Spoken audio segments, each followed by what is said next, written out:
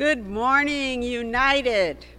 Some people say they can breathe. I hope all of you are breathing and you take a moment right now to breathe and to be present with us in this moment. We are reading from the Gospel today, the Gospel of Mark, and we are in chapter 1, verses 14 through 20. Now, after John was arrested, Jesus came to Galilee, proclaiming the good news of God and saying, "The time is fulfilled and the kingdom of God has come near. Repent and believe in the good news." As Jesus passed along the Sea of Galilee, he saw Simon and his brother Andrew casting a net into the sea, for they were fishermen. And Jesus said to them, "Follow me, and I will make you fish for people." And immediately they left their nets and followed him. As he went a little further, he saw James, son of Zebedee, and his brother John, who were in their boat mending their nets. Immediately he called them, and they left their father Zebedee in the boat with the hired men and followed him. May the Lord add a blessing to the reading of God's holy word. Let us pray. Dear Lord, scientists say that oftentimes we're not breathing or we're not breathing correctly. And so, Lord, help us to breathe and to trust and to rest in you. We ask that you open our understanding, our ability to learn, our ability to change, our ability to accept new information, access. Open all of that up to us right now as we breathe new life and we breathe this holy space and moment. In Jesus' name, amen.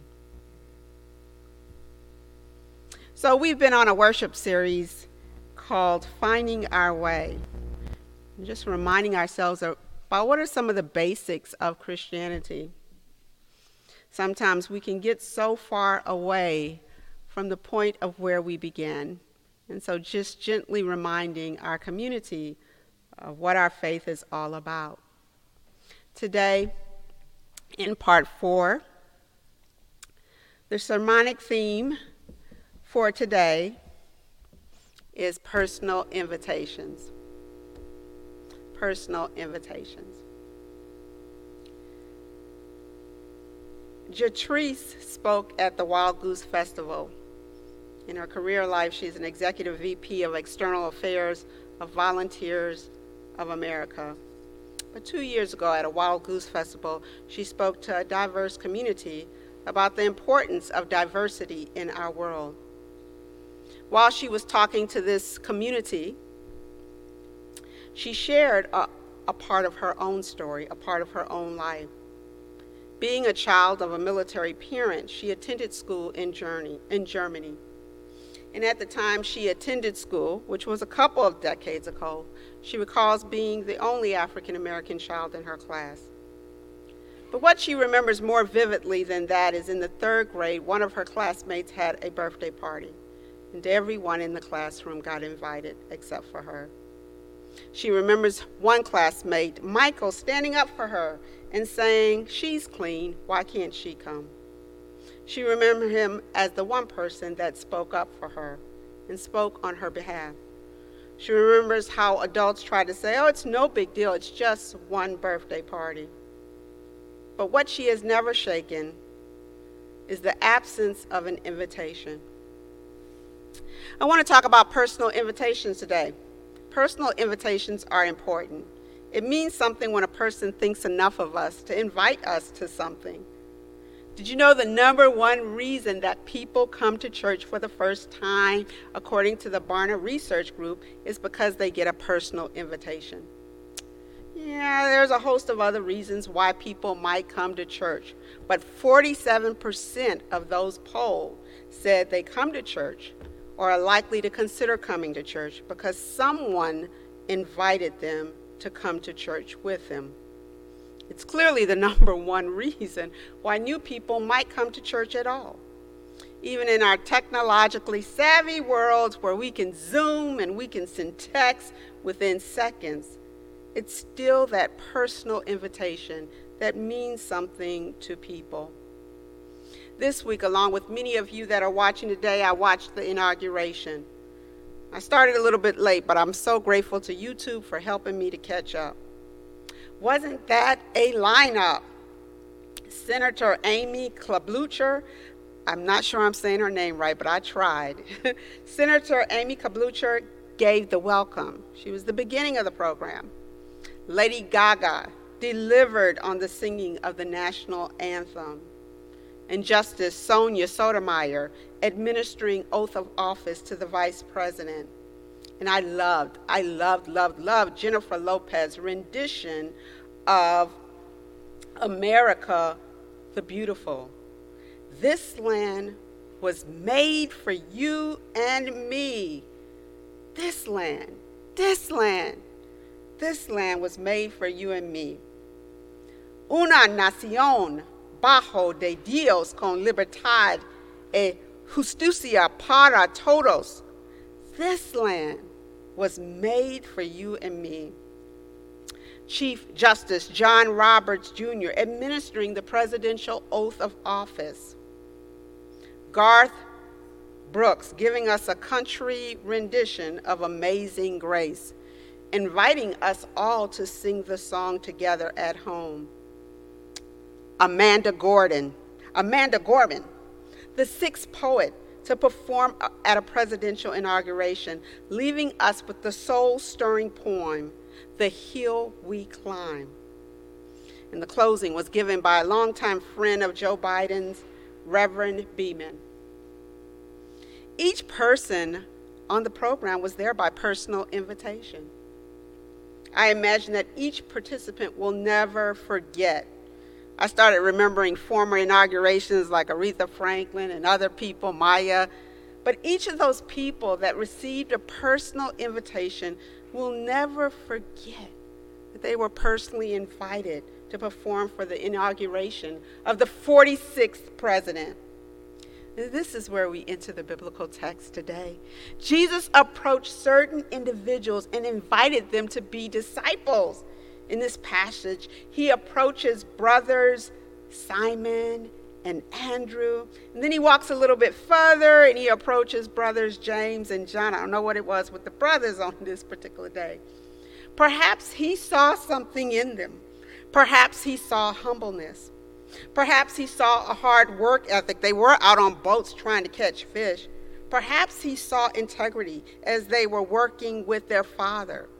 Perhaps he wanted to build on something that he saw already present in him. Perhaps it wasn't what he saw in them. Perhaps it's what he didn't see in them. There's no arrogance there, no full of self there.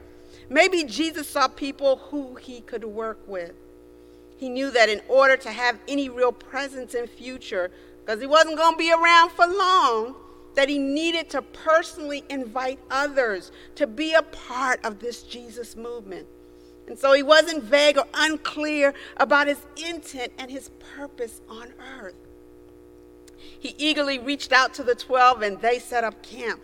But they were not the only ones that Jesus reached out to. The Jesus of the gospel was intentional and specific, and he would go up to people and engage them.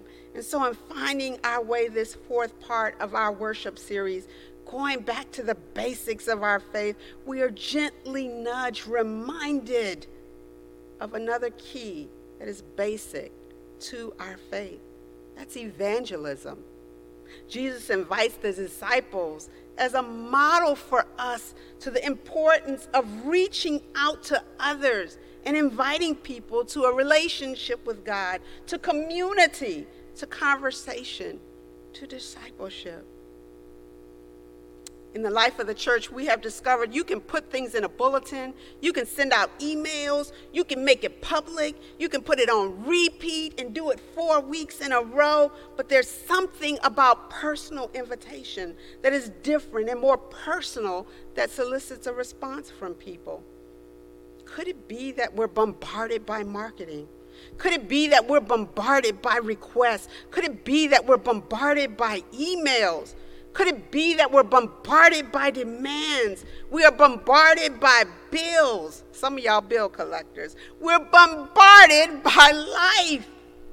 But when someone uses the old-fashioned method of reaching out to us personally, that still trumps all other forms of speedy communication.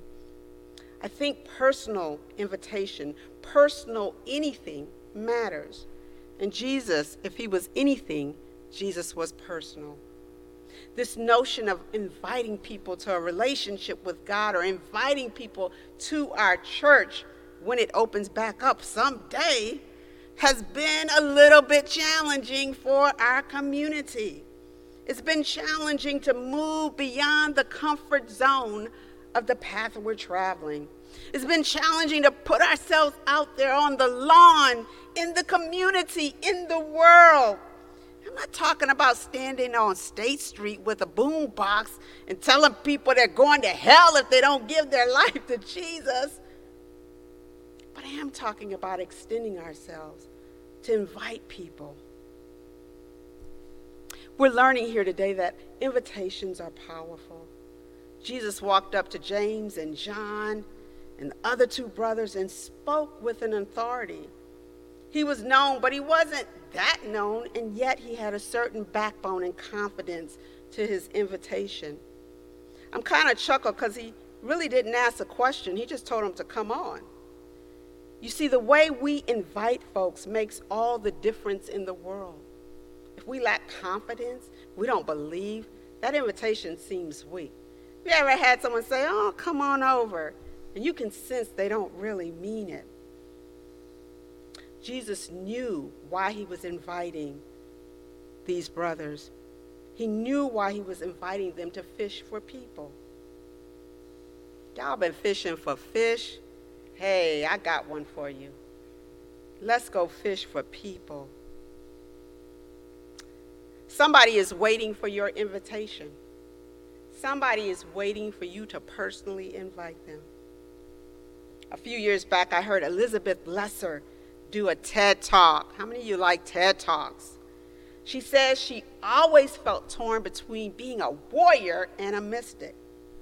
This balancing made her a follower of many people, but three people she mentions is MLK Jr., Mother Teresa, and Nelson Mandela. These words resonate with her. I can never be what I ought to be until you are what you ought to be. Know that? Martin Luther King Jr.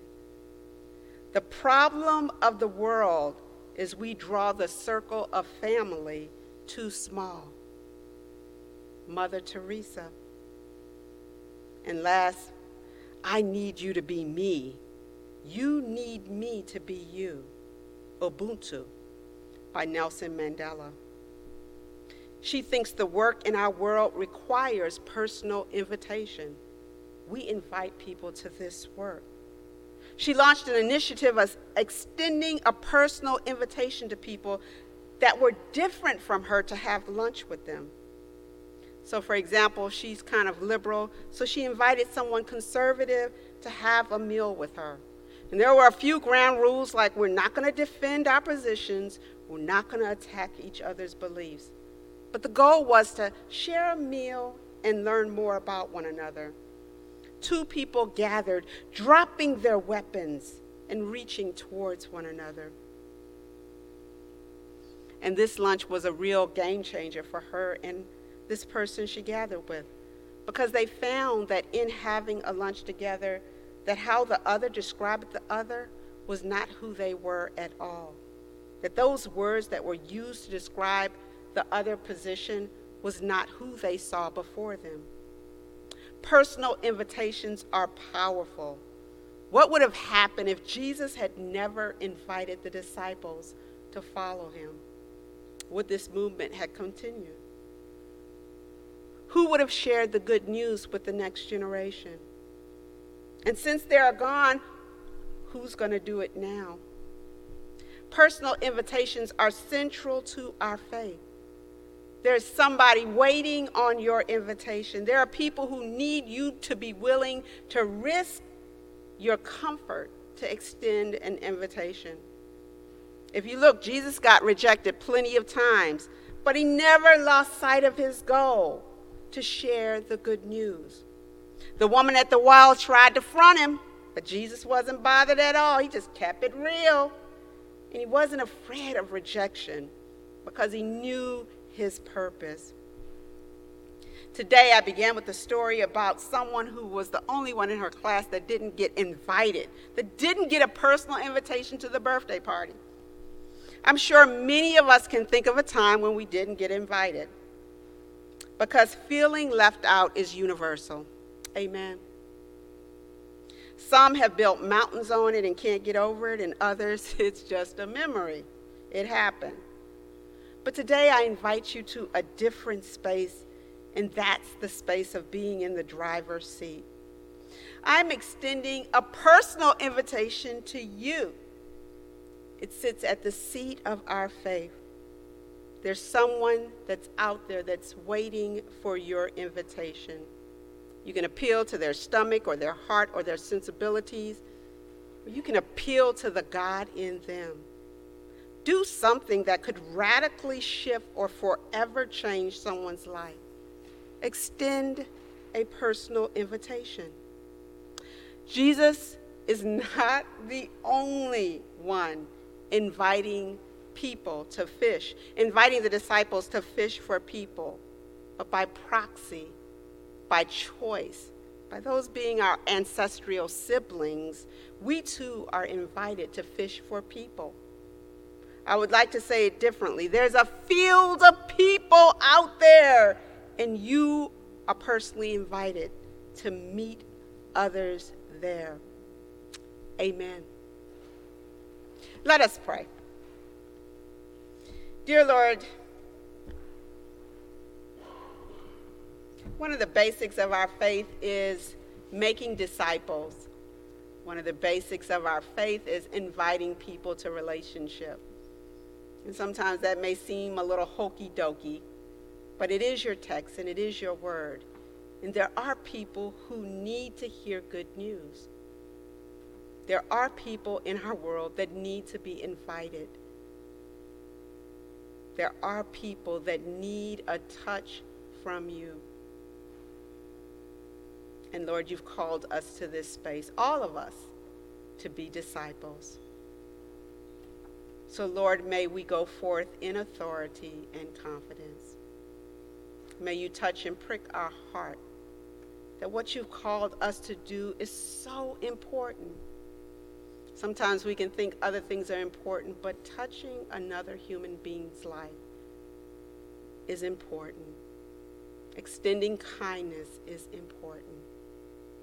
Letting someone know that they're thought of in the invitation is important. Because all of that is fishing for people. Amen.